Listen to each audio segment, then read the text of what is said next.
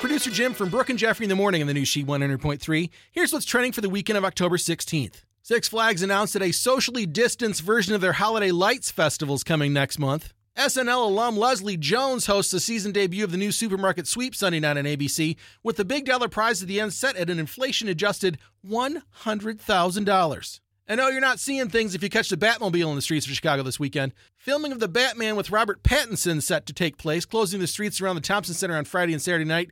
And in Grant Park, Jackson and Balboa will be closed between Michigan and Columbus from Sunday night to Monday morning. That's what's trending for your weekend. Have a great day, and thanks again for listening to the new She 100.3, the best variety of the 80s, 90s, 2K, and today.